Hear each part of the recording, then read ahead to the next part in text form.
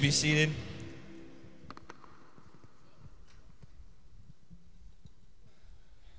Well, I look out and I see everyone's smiling faces, and I'm glad to see everyone this morning. But especially, I'm glad to see Miss Joanne Kaufman. She is back with us today. She's been out for a little bit. Praise God for that. And also, I was told that we have a birthday in the house today. Does anyone know whose birthday it is? Kate, is that you? Happy birthday. Can everybody give her a round of applause?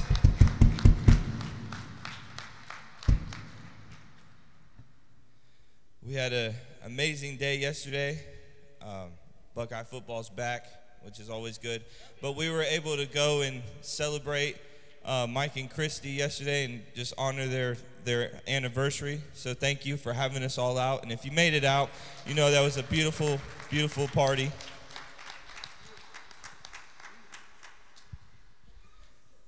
Now, Pastor, I think we need to put the tambourine to rest for a little bit. During that first song, I just saw something shine out of the corner of my eye, and the poor tambourine started falling apart up here, and a little disc kept flying out.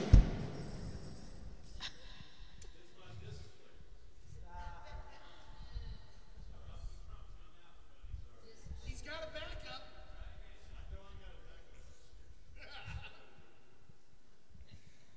I want to invite everyone to, I am skipping the gun.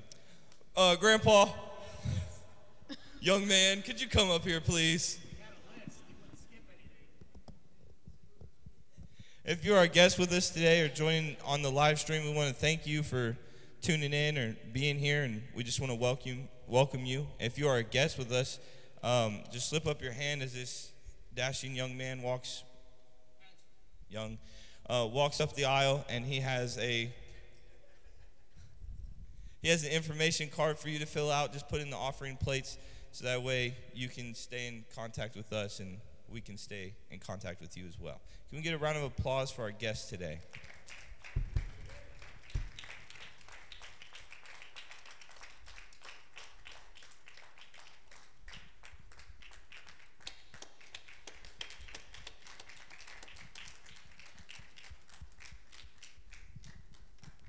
All right, that's good. Thank you guys. Wow, good job.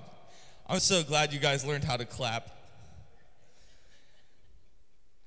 Wednesday, we invite you to come and spend the day with us. Well, not the whole day, but we invite you to come in the morning for our 10 a.m. Bible study with Pastor. And then in the evening, starting at 7, we have activities for every age. We have adult Bible study, nursery, girls ministries, youth, rangers. So we have something for all age groups, and we'd love to see you come out on Wednesdays and join us. Exciting news, the men's breakfast is back for the year. Next Saturday at 8 a.m., make sure that you're here if you're able, if you're a man.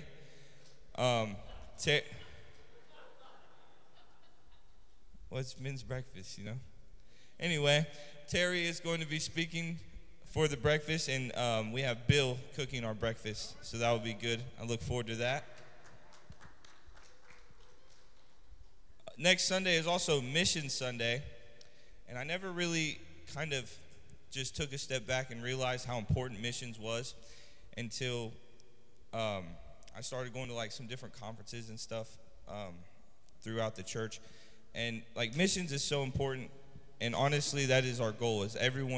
Our goal is to just share the news of Jesus throughout our homes and our families, our communities, and they're taking the next step and going out and doing it in places where they could die. So, and you know, it brings a lot of dangers. So for next Sunday, just remember it is Mission Sunday, and just remember that. We need to have volunteers for our monthly distribution. So if you're able to, it's not next Saturday, but the Saturday after, just go ahead and sign up for us in the lobby so we can make sure that we have everyone ready to go for that. And then, the sign-up sheet is in the lobby. Parents of the children for Lifesavers, please, I'm asking today, come up and get your kids. When service is over, please come retrieve them. because I have something I need to talk to you guys about, and I would appreciate that. That way I don't have to come and run around and find everybody. Also, we are starting our children's play practice today, so that is always a good thing, and we're super excited for what that brings for this year. Oh, Pastor. Round of applause again.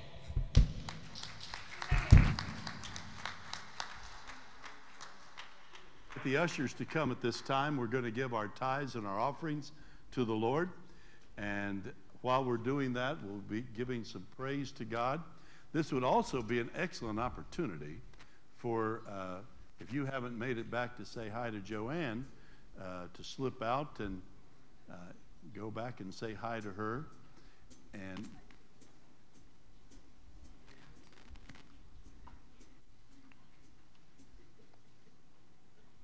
was it something I said? I know they're going to play practice. Praise God.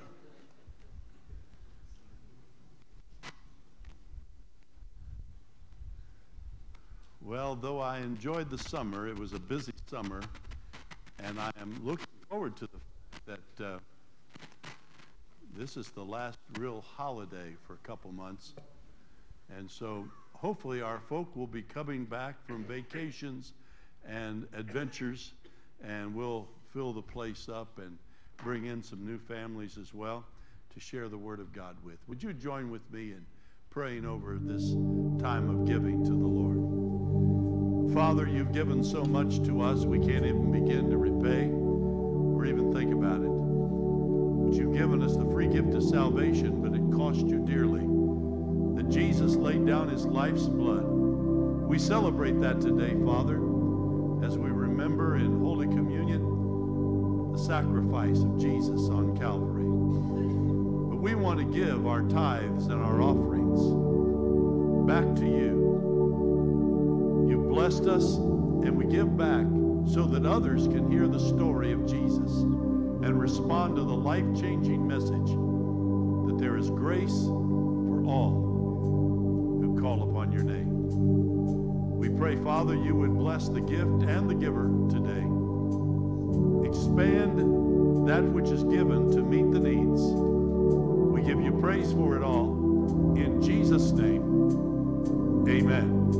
Amen. Jesus, let your kingdom come here. Let your will be done.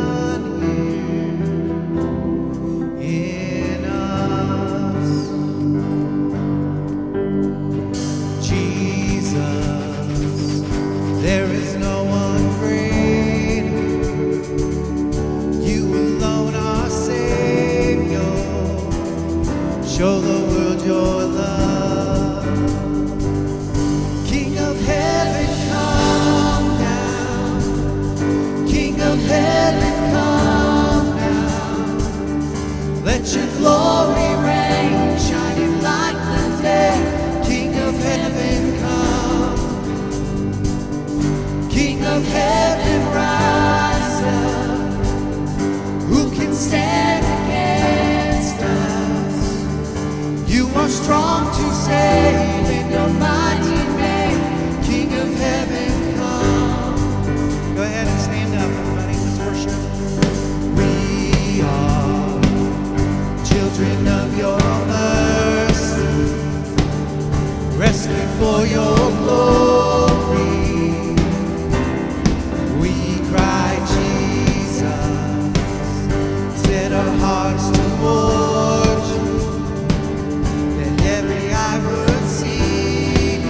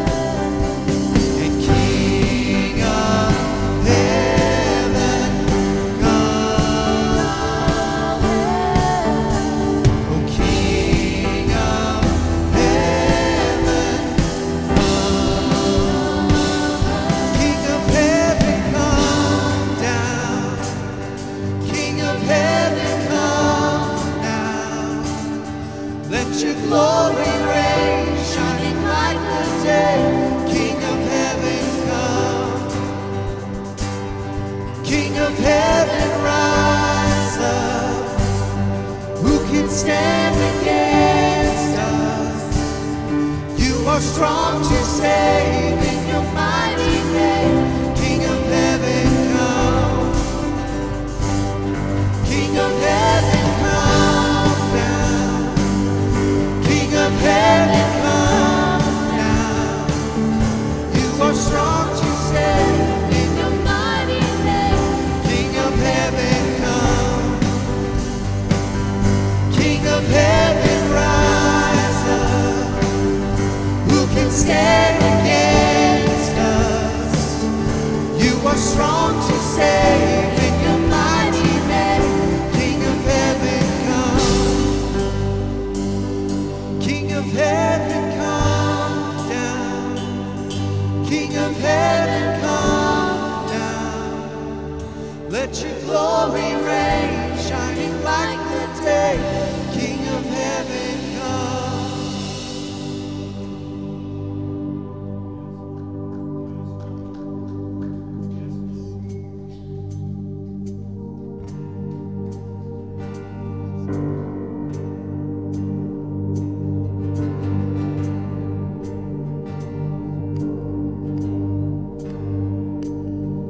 Oh, shame is a prison, as cruel as a grave. Shame is a robber, and he's come to take my name.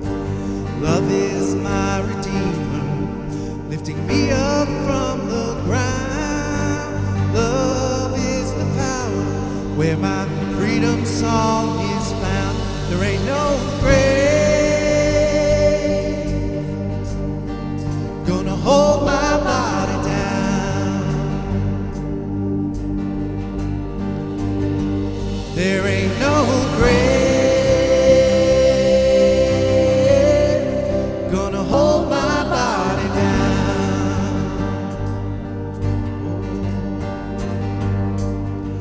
When I hear that trumpet sound, I'm gonna rise up out of the ground. There ain't no grave gonna hold my body down.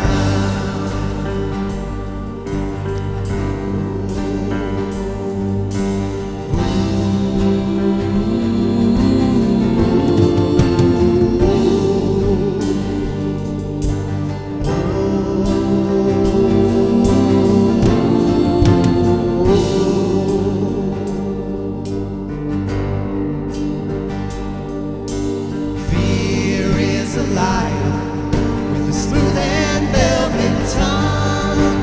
Fear is a tyrant, he's always telling me to run. Love is resurrection, love is the trumpet sound. Love is my weapon, I'm gonna take my giants down. There ain't no grave gonna hold my body down. There ain't no grave gonna hold my body down. Yes, Lord. When I hear that trumpet sound, I'm gonna rise up out of the ground. There ain't no grave gonna hold my body down. No.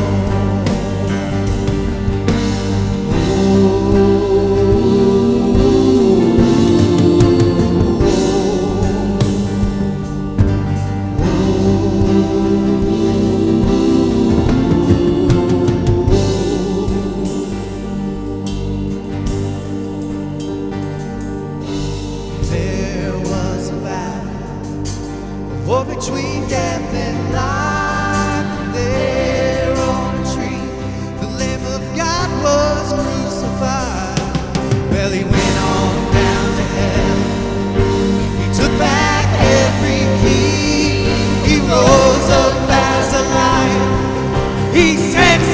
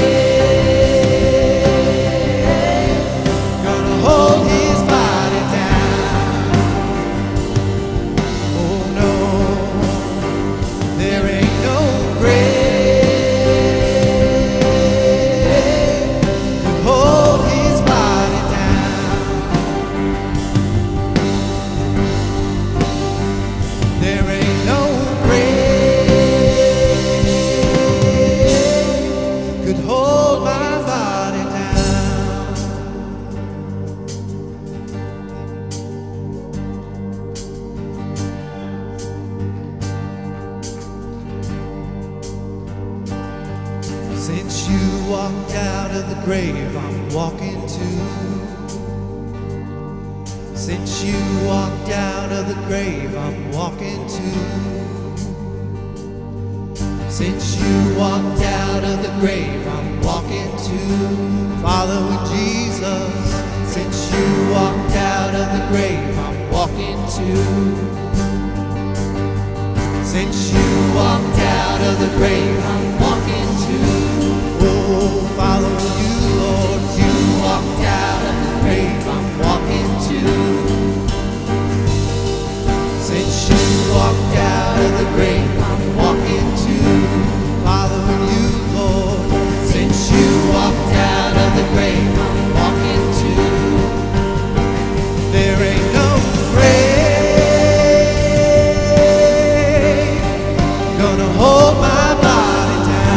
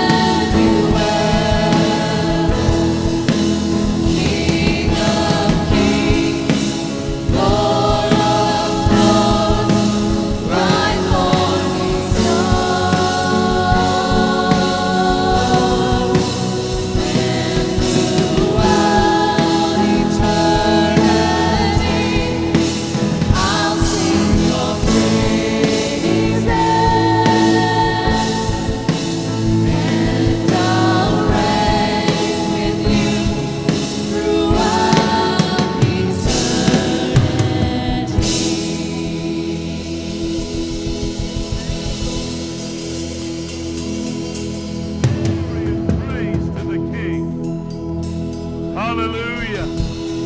Hallelujah. Hallelujah. Oh, bless the Lord. Today we're going to be examining that in the year King Uzziah died, Isaiah saw the Lord high and lifted up, seated upon his throne, and the house was filled with his glory. When we have an audience, a face-to-face with the King of Kings and the Lord of Lords. Hallelujah. Thank you, worship team, for leading us into the presence. Father God, I pray right now that you would allow each of us to sense you're in this place. We ask it in Jesus' name. Amen. Amen. Woo. Praise God.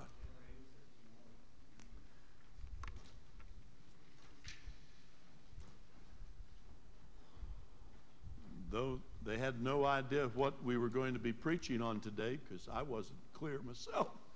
But all the songs talking about the King of glory. Hallelujah. Well, we've been on a journey together these last several weeks. We've been looking at face to face with the Almighty, examining a variety of one-on-one encounters with God that we read about in the Scripture.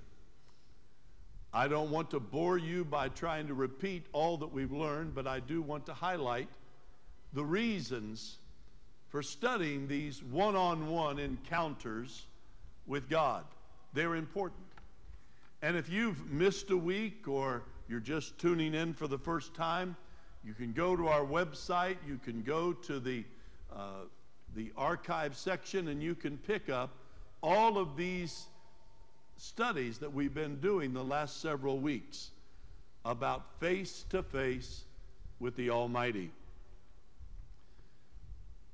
We realize that there are several key reasons to study this. First of all, and you know it well, we all are going to have a face-to-face with him sooner or later. Good idea. Have it now. Meet God now. Develop a personal relationship with the Almighty God. Have your name written and recorded in the Lamb's Book of Life, because everybody's going to have a one-on-one, face-to-face one day. At the great white throne judgment, there will be those that are standing with the Lord whose names are in the book. Amen? Amen. But there will be those when the Lord says, look in the book, and they drop their head because all the dead have been brought up from hell and standing before a great white throne judgment.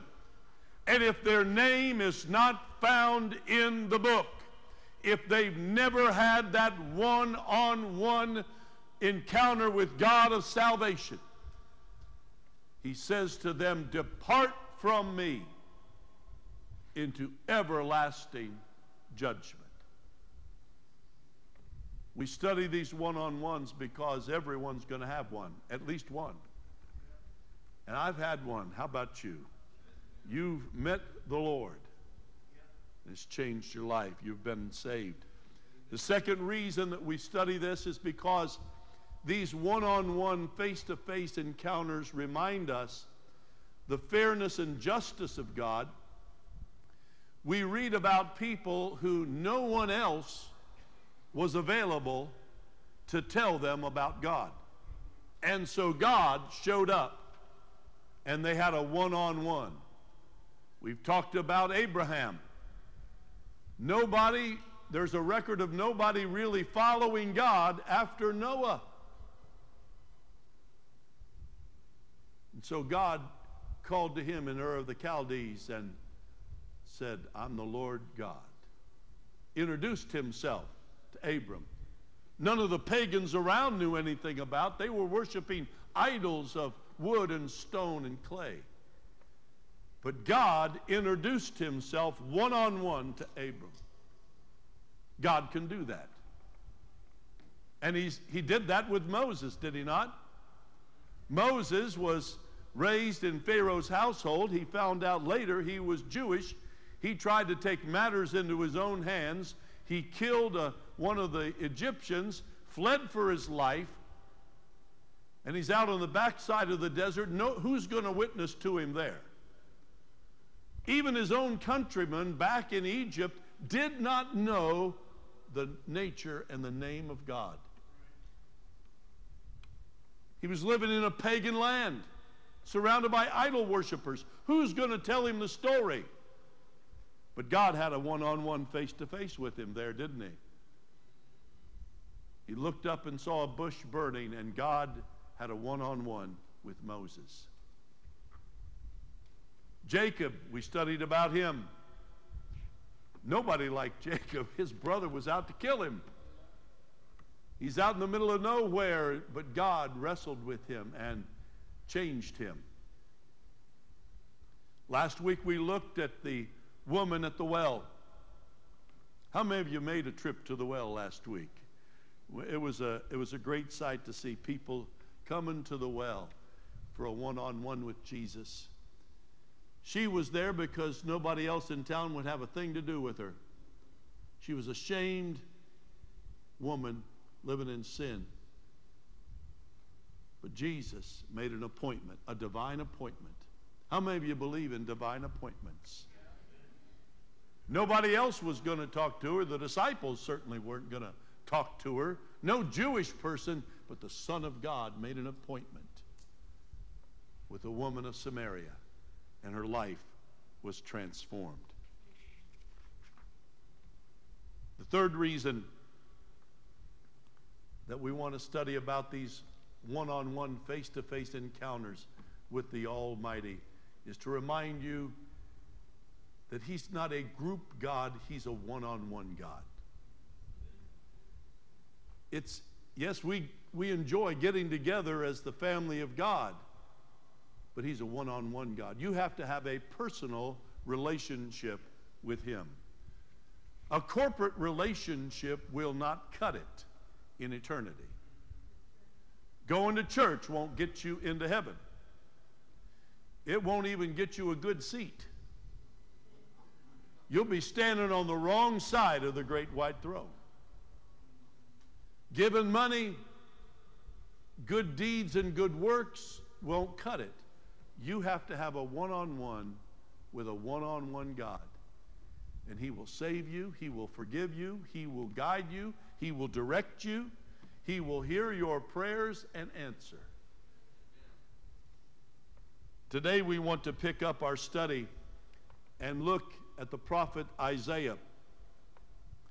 And I'm going to invite you to stand as I read the scripture. Turn to Isaiah chapter 6. I was going to speak at another encounter this week, and the Lord drew me back to Isaiah 6. Isaiah chapter 6, and beginning with verse number 1. In the year that King Uzziah died, I saw the Lord sitting on a throne, high and lifted up, and the train of his robe filled the temple. Above it stood seraphim. Each one had 6 wings. With 2 he covered his face, with 2 he covered his feet, and with 2 he flew. And one cried to another and said, Holy, holy, holy is the Lord of hosts. The whole earth is full of his glory. And the posts of the door were shaken by the voice of him who cried out, and the house was filled with smoke. Isaiah said, Woe is me, for I am undone. I am a man of unclean lips, and I dwell in the midst of a people of unclean lips. For my eyes have seen the King, the Lord of hosts. Then one of the seraphim flew to me, having in his hand a live coal which he had taken from the tongs from the altar. And he touched my mouth with it and said, Behold, this has touched your lips. Your iniquity is taken away, your sin purged. And I heard the voice of the Lord saying, Whom shall I send, and who will go for us? Then I said, Here am I. Send me. Father God, speak face to face with us today. We ask it in Jesus' name. Amen. Amen. Please keep your Bibles open there in Isaiah chapter 6.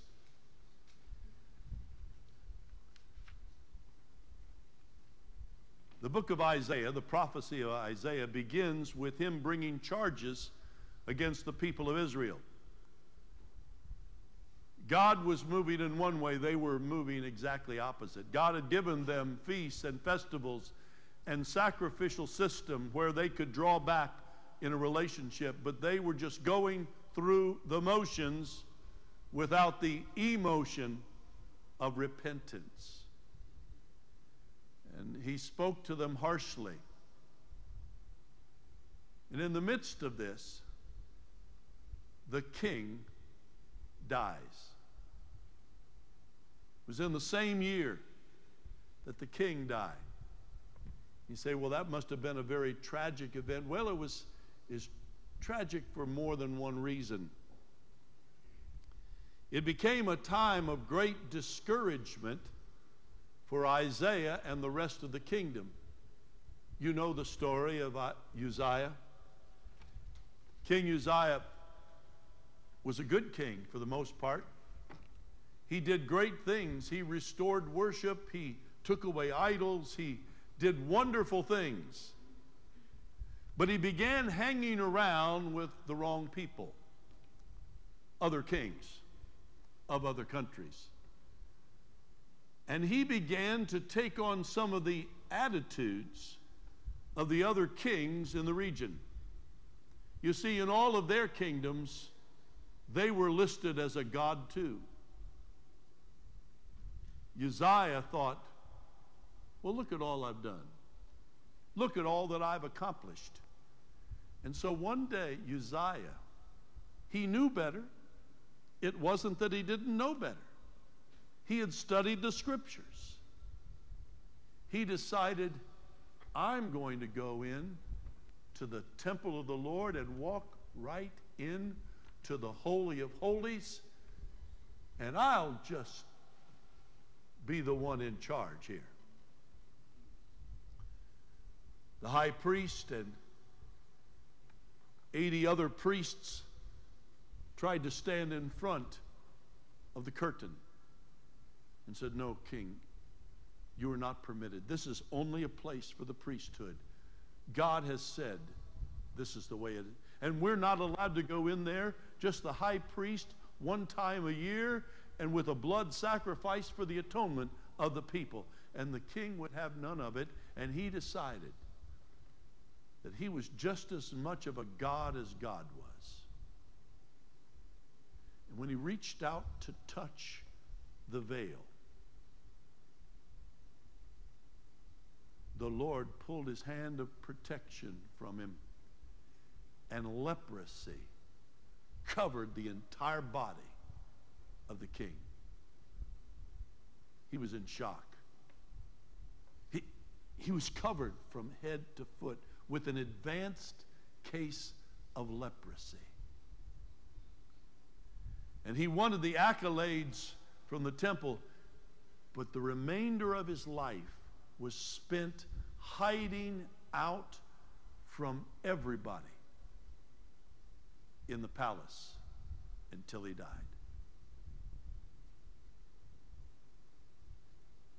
It was a time of great discouragement for the prophet and for all of Israel. The king that had started out so strong finished so poorly. One who called upon the name of the Lord and brought people back to a relationship with the Lord became lofty in his own eyes. It was a time of great discouragement for the people. They had such high hopes. Have you gone through some discouragements, child of God? Have you lost hope? That was the way the people of Israel and the prophet was. It's distinctive that he said, in the year that King Uzziah died. He looks around and he sees reminders of the king's death everywhere he looks. A reminder, because the feasts and festivals and the sacrifices went on, but the king could not attend. And then the king died. And once the king died, everyone would wear sackcloth in mourning for a period of 1 year. It says not in the day that he died, in the year that the king died. Everywhere you looked was a reminder of the defeat and the death and discouragement that was in front of them. They had such great hopes, the prophets and the priests did, that this king would rule righteously all of his days, only be disappointed and discouraged. I believe there's a message for someone here today. You're going through a time and a season of great discouragement, disappointments in life. You thought you would have achieved this, but it's come to naught. You thought things were going in a positive direction, and then they rapidly reversed course on you. Is there anyone here today who would say, yes, Pastor, I'm a discouraged person today? Oh, there's no crime in it. Isaiah was discouraged. It was a time of great discouragement. It was a time of great despair. A great king now dies, and they can't even attend the funeral. He's a leper, you see. Contact is prohibited. He died alone, by himself. Despair. It was a time of death. As I mentioned, everyone was wearing sackcloth and in a period of black cloth for a year, mourning the loss of their king.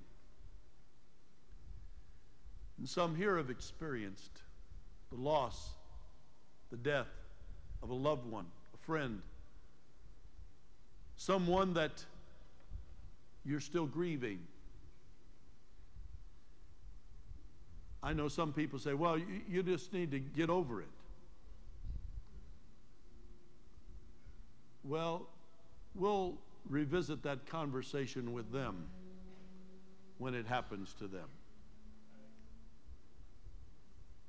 But the whole country is in mourning over the death of the king and over the disappointment of the end of his days. You may be walking through that valley of the shadow of death today yourself.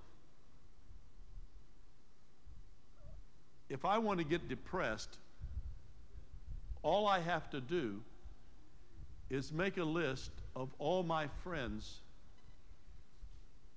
that are no longer here.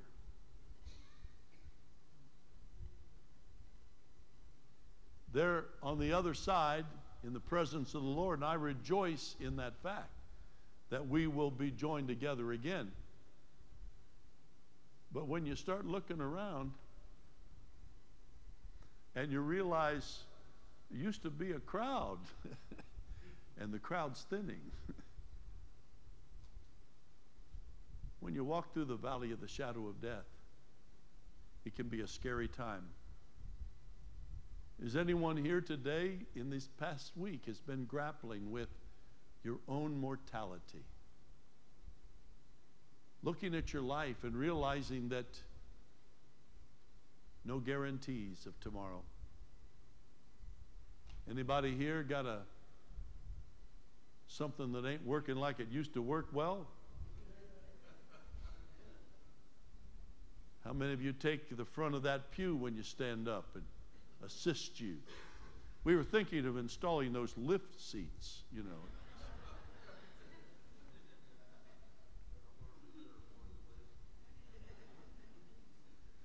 It would have been cost prohibitive. Are you grappling? I just need to know. The Lord led me down this path, and I just want to check and make sure that I'm on target here with what the Lord has said. Are you facing your own mortality right now? Coming to grips with life and death and eternity. Are you in discouragement because you're looking back and you say, I shoulda, I would have, but I didn't. And the enemy wants to leave us hanging there in the past, which we can do nothing about. When I preach funerals, I am only preaching to the living.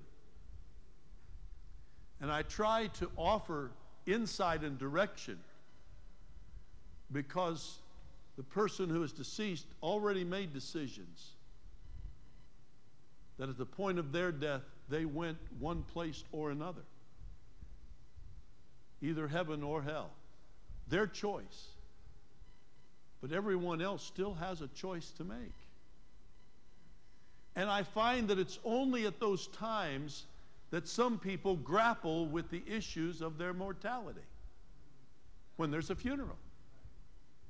The rest of the time, oh, well, I'm just going to live forever. I'm too ornery. They won't take me right now.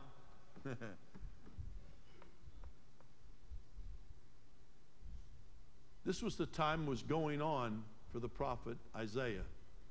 Discouragement, despair, death surrounding. It's also a time of declension. Things were divided. There was a righteous way, and a lot of the people of Israel were going the wrong way. And the king finished his term in seclusion because he'd gotten away from God. It hurts when those that were once walking righteously with God walk away from God. How many of you know the hurt I'm talking about? You remember when that brother, that sister, that individual was walking with the Lord, and you saw the turn and you couldn't do anything to stop it because their free will is in effect. Oh, the discouragement because of the declension, the parting of ways. The prophet could not even go to visit the king.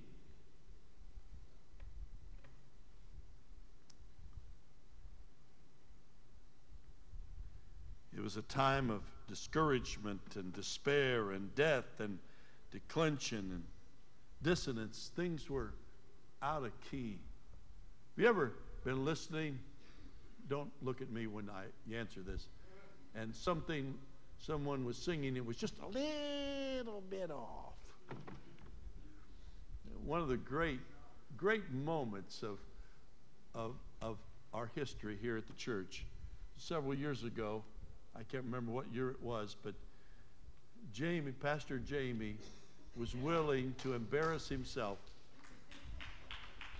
How many were there for his solo work at the Christmas party, the volunteer Christmas appreciation party, where he lip-synced somebody who didn't get a single note right on O Holy Night?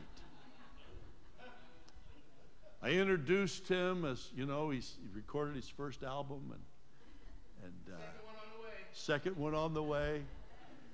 And some people who didn't know were saying, well, this ought to be good. He plays the drums so well, I bet he's a great singer. There's a reason he's in the cage. And he started out, oh, holy night. put your teeth on edge. That was the time that Isaiah was living in. That dissonance. The whole world was out of key. Know what I'm talking about, church? The world in which we live right now bears little resemblance to the world we knew. There's wickedness in high places and low places and every place.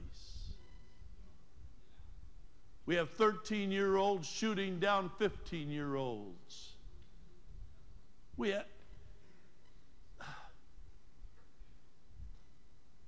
It's out of key, and it hurts.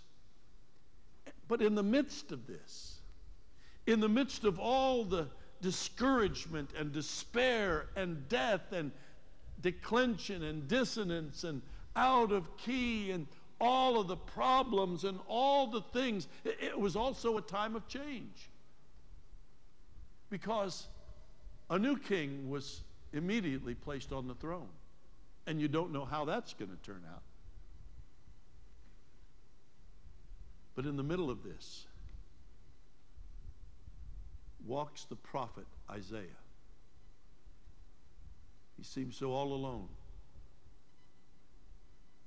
He's discouraged. No matter where he looks, he sees people moving away from God.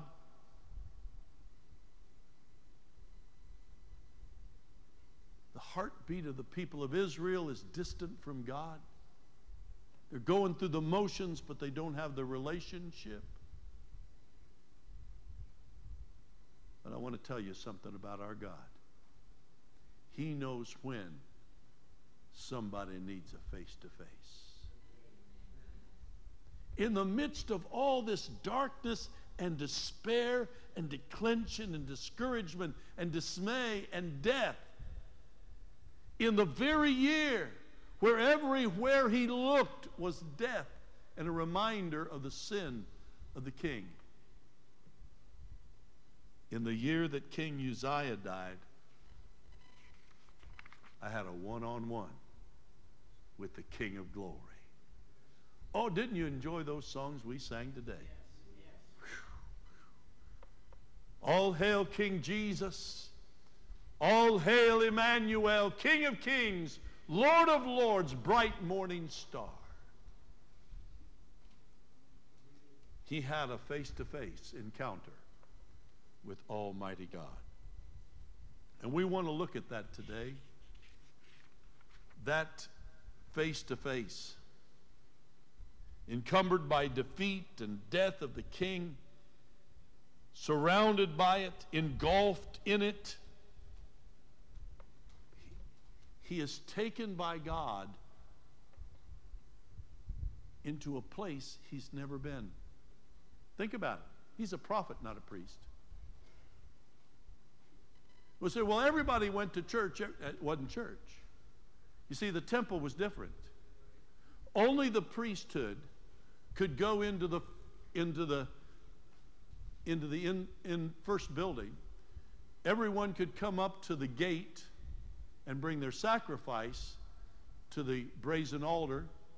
They could see where the hands of and the feet of the priests were washed at the laver, but that's as far as they go. Every other Jewish person is not allowed entry into the two-part compartments of the temple. The first part, as you know, is the holy place. On the right side, you have the table of showbread, but only the priests were permitted there. On the left, you have the gigantic golden candelabra, but only the priests get to see its light. And in front, there's the veil, and in front of the veil is the altar of incense, but only the priests get to go in and burn incense with intercessory prayer at that place. Behind the veil is the Holy of Holies, and only the high priest, one man, one time a year, is granted access to that. But here, In the midst of all this darkness and despair, everywhere he looks, there's failure, there's discouragement, there's death. The Lord said, "Come here, Isaiah." He says, "I had an invitation to a face-to-face encounter with Almighty God." And he just didn't take Isaiah to the outer court. Oh, no. He brought him all the way in.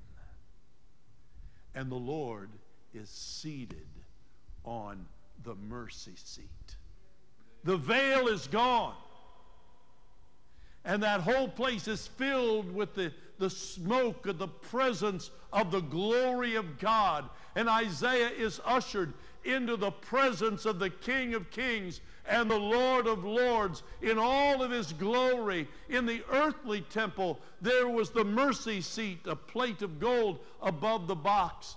But then there were cherubim, seraphims, carved out of gold, but they're not out of gold up in the heavenly one. These are real cherubim. These are real seraphim, and they are hovering around. They're not affixed to the throne. They're hovering around saying, "Holy, holy, holy is the Lord of hosts."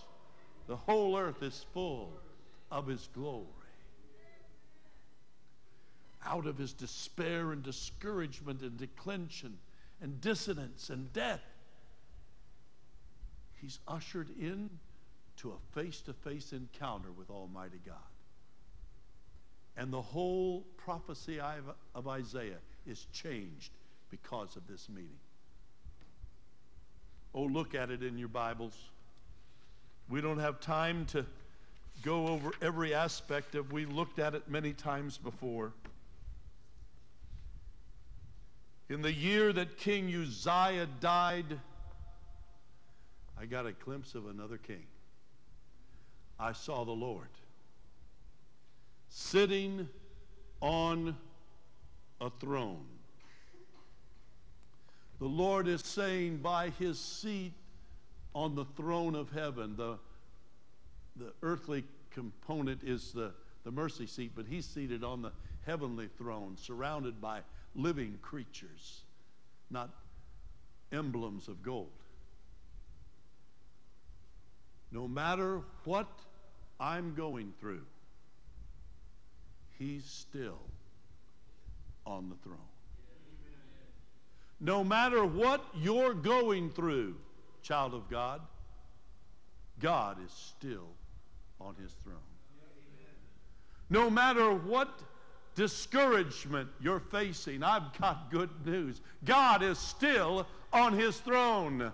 You may be put down, you may be mocked, you may be persecuted, you may feel left out because you're standing for God and you're not welcome in those circles anymore. You may be pushed down and pushed aside, but God is still on his throne today. I may be not happy with the way things are going in my world and in the politics and all of the governmental situations and the crime in the streets and the immorality wherever you go and the moral standards through the toilet today. But my God is still on the throne. My God is still on the throne. He's still God. He has not turned over his power. He has not secluded himself as Uzziah.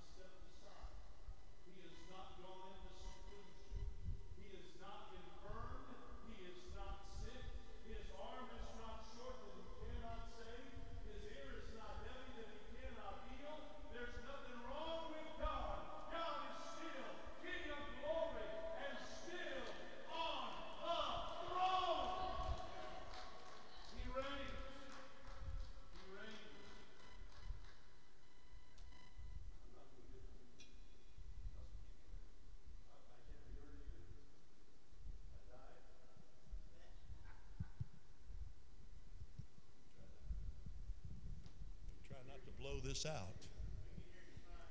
You got me now? Okay.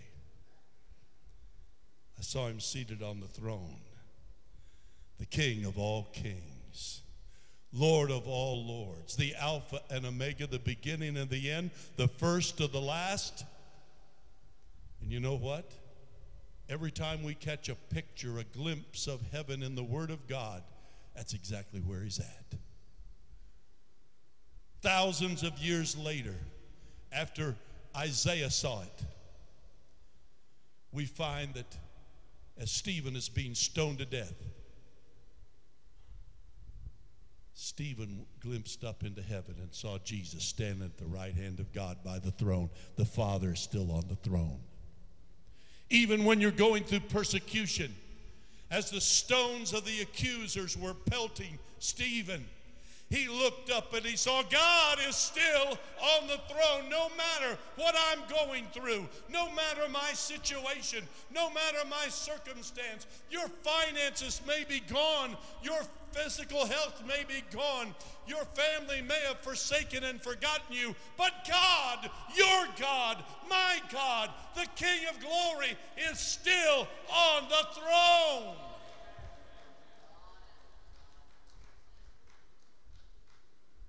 It says he's high and lifted up. Even though Uzziah was down and out, God was high and lifted up. Get your eyes off of those that are falling around you. I don't know why I watch the news. I don't know why I do it, but it must be self-punishment or something. But you see people that are so disappointing to you, that are behaving, they know better, but they're not living that way.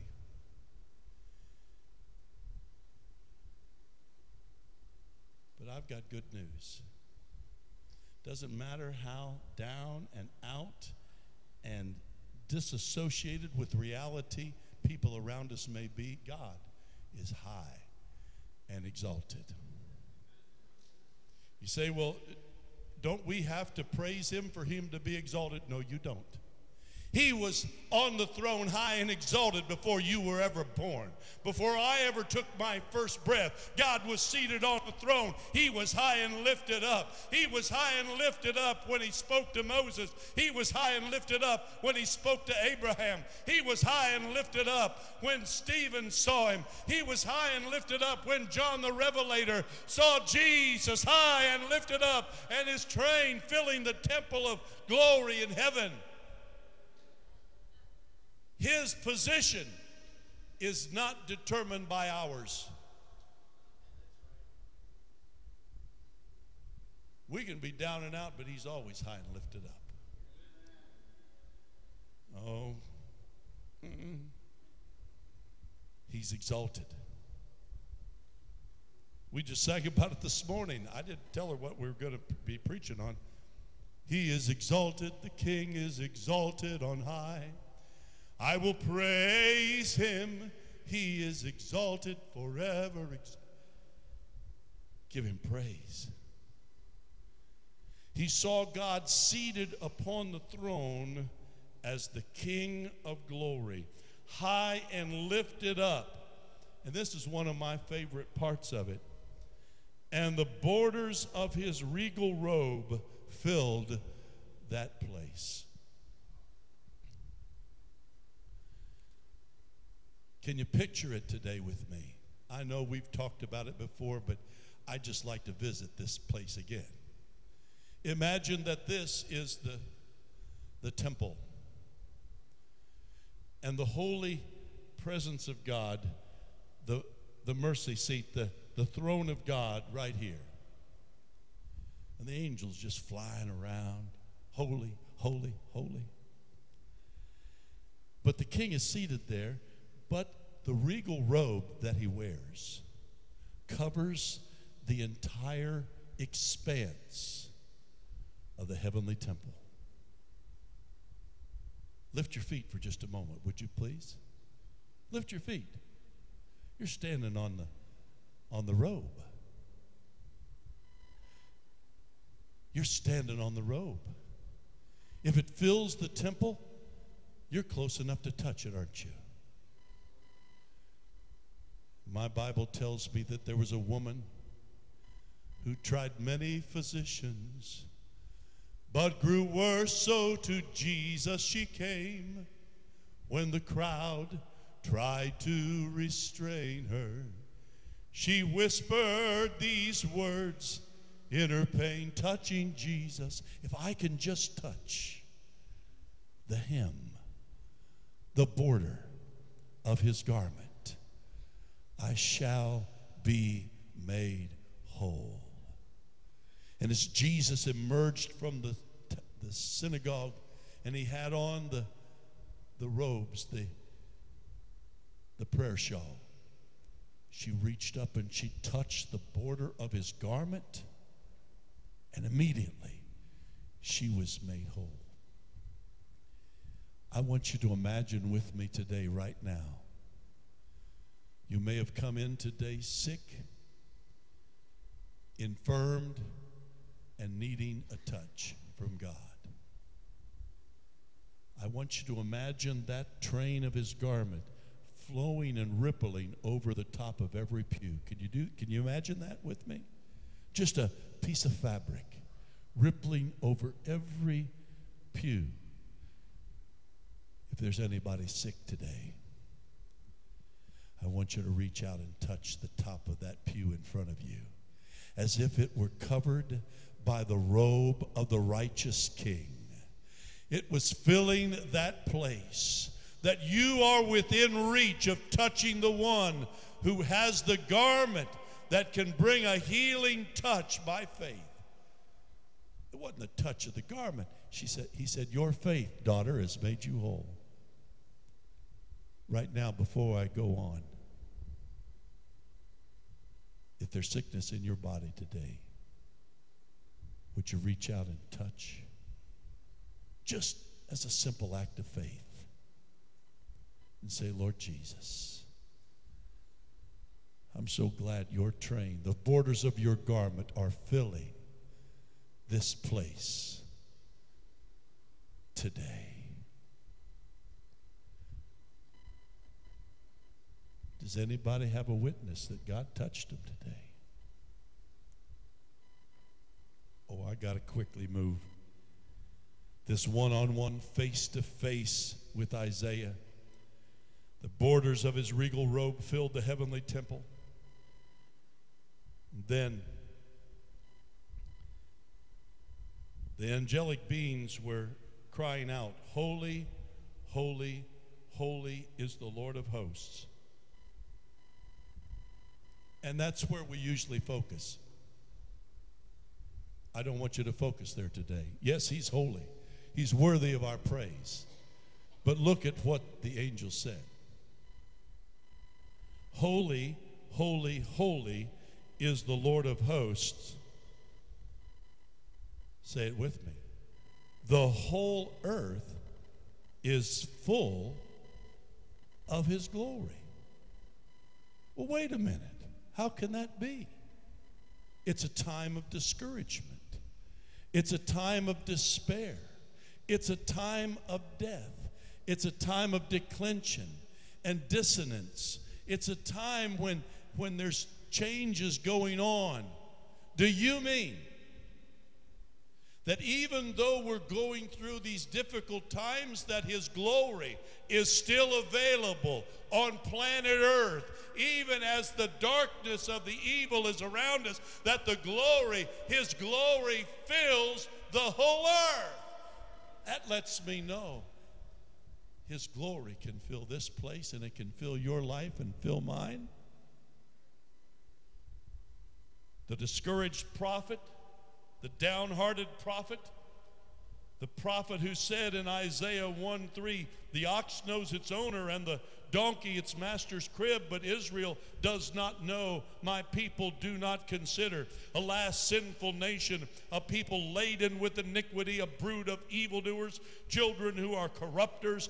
They have forsaken the Lord. They have provoked to anger the Holy One of Israel. They have turned away backward. Do you mean that while that's going on, the glory of the Lord can still show up on this planet Earth? That the glory of the Lord can still make a difference right here? When all of that is going on, I say yes. The Word of God says yes. His glory fills the whole earth. You mean when the prophet said in verse 7, your country is desolate, your cities are burned with fire, strangers devour your land in your presence. It's desolate, as overthrown by strangers. You've turned your back on God. But His glory is still available. It's touchable. The whole earth is full of the glory of God. We just need to look to Him rather than to the things around us. God wants to make Himself real. He wants that face-to-face, one-on-one with us today.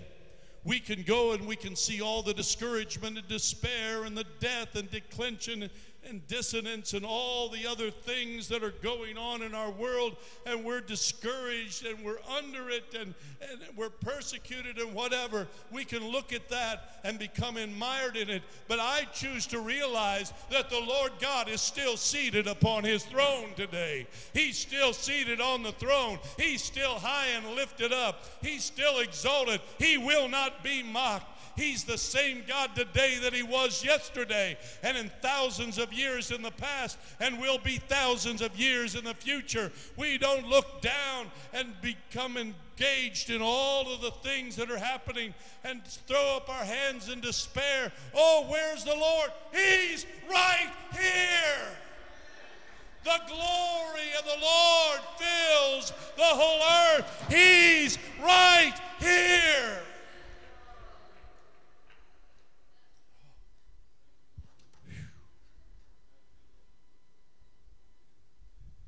And in the midst of it, they had a praise session going on in heaven. The cherubims are singing that. And it caused Isaiah to realize he was part of the problem. He has unclean lips, and he dwells in the midst of a people of unclean lips. Well, you know, he's just been saying what everybody else has been saying about how bad things were, rather than lifting up praise to God for who God is, His position. Realize this: we may be the part of the problem that can be fixed today. I can't fix our world, but I can allow the Lord to fix me. We want everybody else to get fixed, get right, get their act together. Why don't they just get their act together? Well, I have a half of mine. Yeah, you do. I can't fix them. I can't fix anybody else, but God can fix me. God can fix me. And it comes from the altar. Did you notice the healing of his unclean lips? The angel just took it in his hands. There's a whole message there. He didn't need tongs to carry it. He just lifted the tongs up, put it in his hand. It doesn't bother him. You see, there's a power that God has that transcends our understanding. And it purged the sinful things that Isaiah was saying. The prophet? Oh, yeah. And he was a changed man. And then the Lord says, you know, in this face-to-face, one-on-one encounter, I just have one question. He hadn't asked anything, has he? He hasn't asked a thing yet, has he? No. He brought Isaiah into his presence, to experience the presence. And now Isaiah has recognized that he's part of the problem.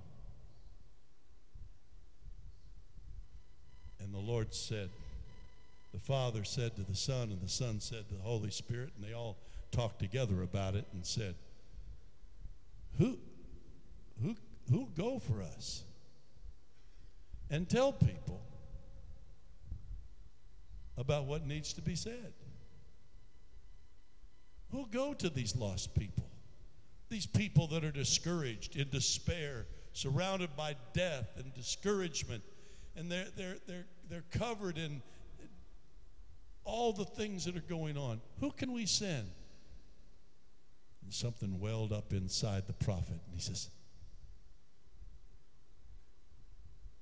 I'm here, I'm available. He was the only one there. You see, it was a one-on-one, wasn't it? He had an invitation into the holy presence of God, and it changed him and made him want to tell others about the God who's still on the throne. Here am I. Send me. I cannot promise you that you'll have that same type of experience, visionary experience with the Lord, but I can promise you this. Everything that was said about the Lord is still true this morning. He's still the King of Kings. He's still seated on his throne. The borders of his garment are still extended within reach to you. He can change and purge anything amiss in the way we're thinking, speaking, or living. And he's calling us to tell others, you can have a one-on-one with a God who's on the throne. Would you stand with me, please? Thank you, Jesus. Thank you, Lord Jesus.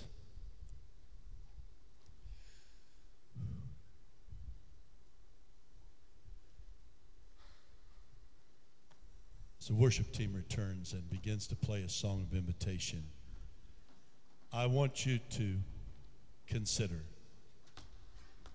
stepping out to a place of prayer today.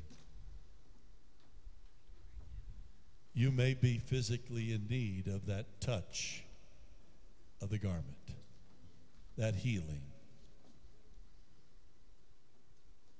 And some may not be physically able to make it to the altar.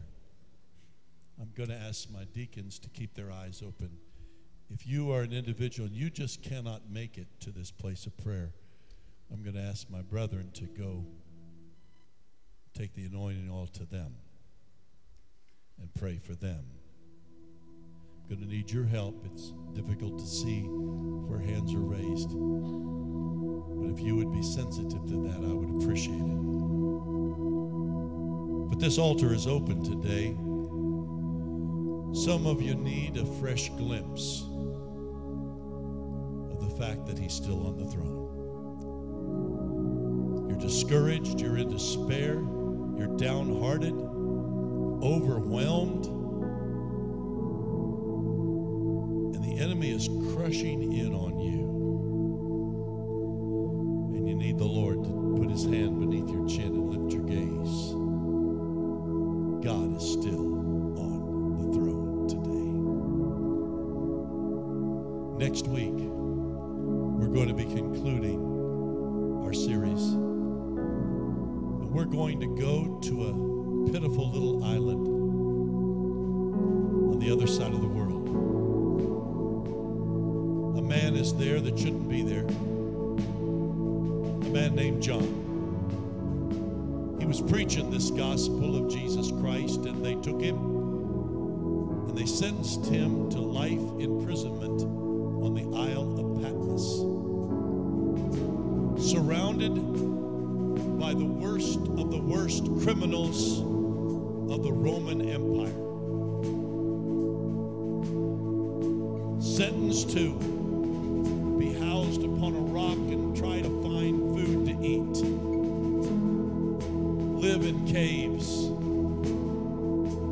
surrounded by those who would just as soon kill you as look at you. All alone. No visitors permitted to that island. But Jesus did not need a visa to set down on Patmos that day. We're going to be looking at a face-to-face encounter with John the Revelator. But right now, today, find a place at this altar today. You know you need to. You know you want to. Slip out and look beyond the despair and disappointment of the world in which you're living right now. Come to Jesus today. Come to Jesus today. Let him lift your gaze. Hallelujah. Let him lift your gaze. I will lift up mine eyes to the hills. Where does my help come from? My help comes from the Lord who made heaven and earth. Hallelujah. Be sure and stay steady with us. In just a few moments, we're going to share in the Lord's Supper a reminder of how seriously Jesus takes your salvation. He died for it. So don't leave. Hold steady as people are seeking the Lord around the altar. There's some in the vessel there. Some oil there. Hallelujah. Be praying for those that are gathered up front. Hallelujah. Hallelujah. He's still on the throne, child of God.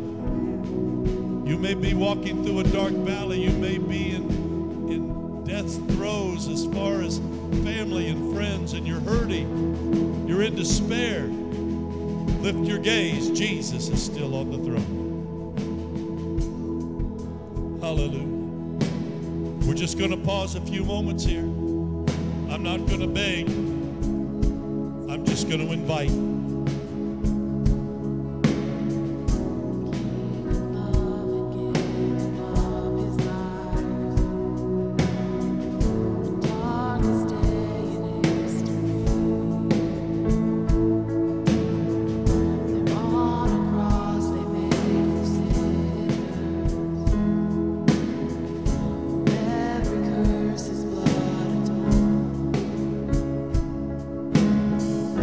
Fire.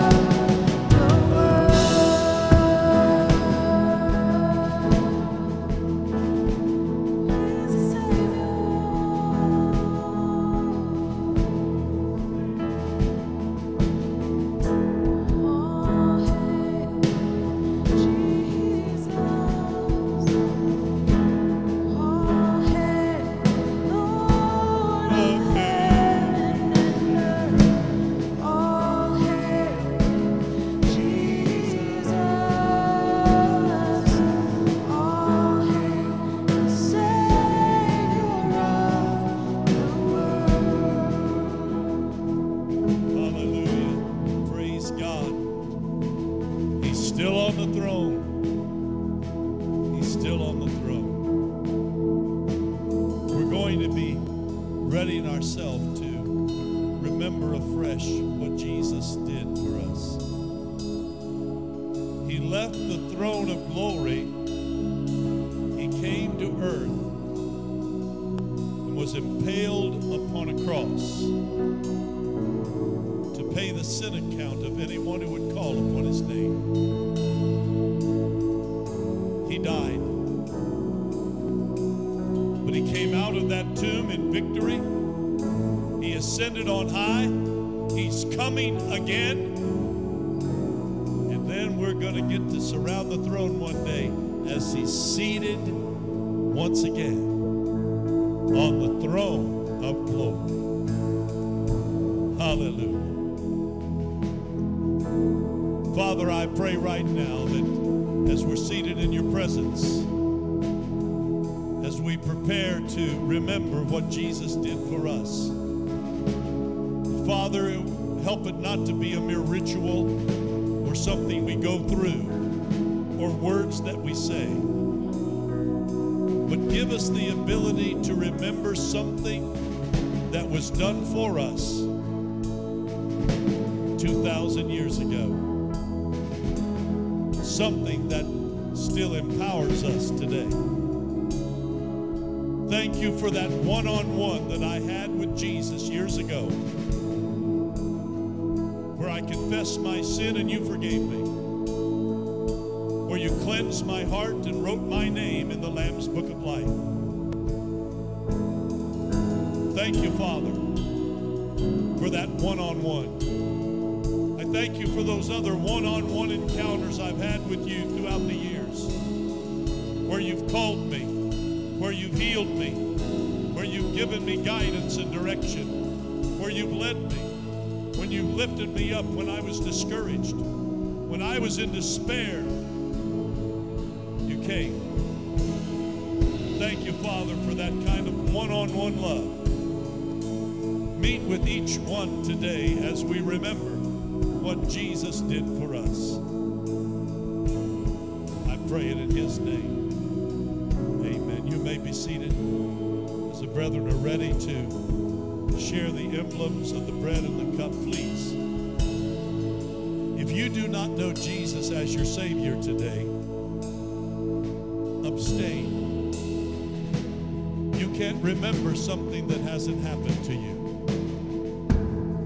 This is for family. This is for those who have asked Jesus to be their Savior. But I tell you this, you can receive him as your Savior right now. You can ask Jesus to come into your heart, forgive your sin, cleanse your stains of your sin, and grant eternal life to you, and then you can remember that it happened right here, right now, today. We ask that you hold the emblems until all have been served, so that we can receive as the body of Christ together.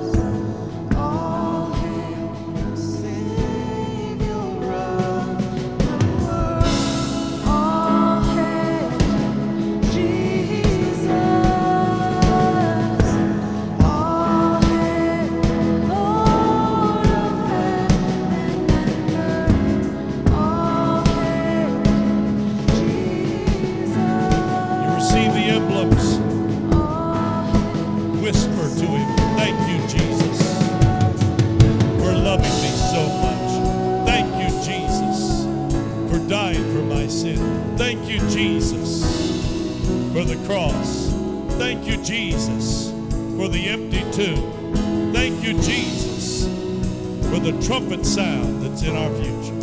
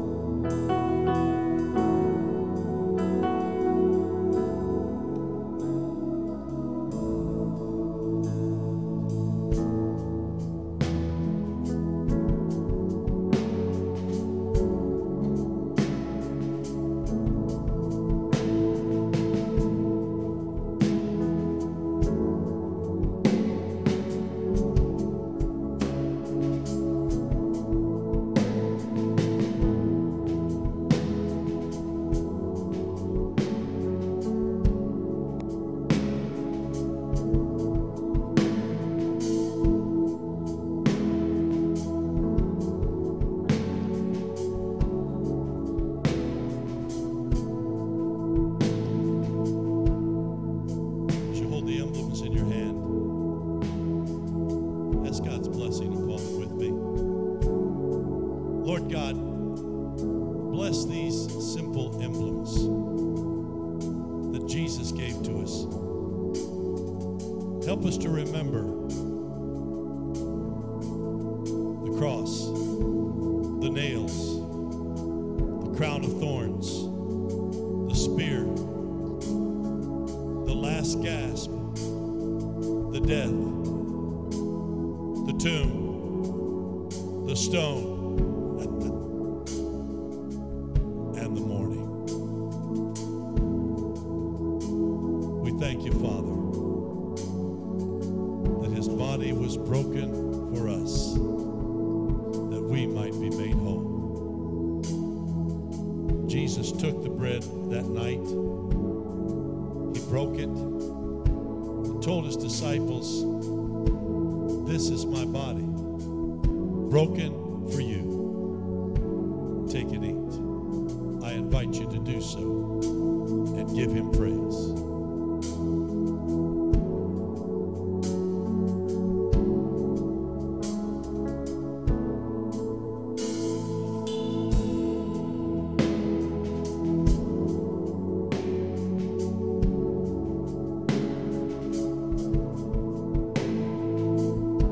Tells us that after the meal he took the cup,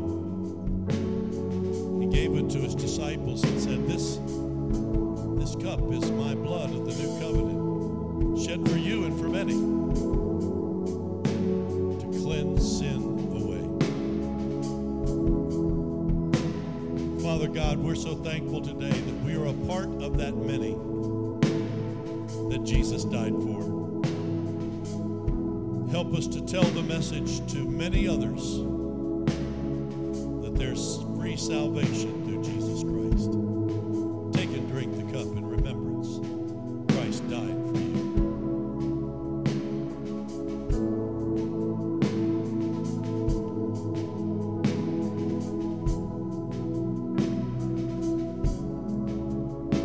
Those who've been with us for some time at Trinity, I have a little thing I like to do, a reminder. Take the cup in your hand and close your thumb over the top of the cup. And then move the thumb away. Be reminded that the stone was rolled away and the tomb was empty and the resurrected Christ came out, ascended to heaven, seated at the right hand of God the Father on the throne, and he's still on the throne today, and he's coming back for his church. Give him praise. Give him praise. Give him praise. All hail King Jesus. All hail Emmanuel, King of kings and Lord of lords. We give you praise this day. Thank you, Father, as you lifted the eyes of Isaiah above the discord and discouragement and dismay and despair and death of his day. That he saw that you're exalted, high and lifted up, seated on the throne, robed in righteousness and healing. And you're still cleansing lives today. Father, send us out with a fresh glimpse of who the Lord is today, with our one-on-one with Jesus. I ask it in his name. Amen and amen.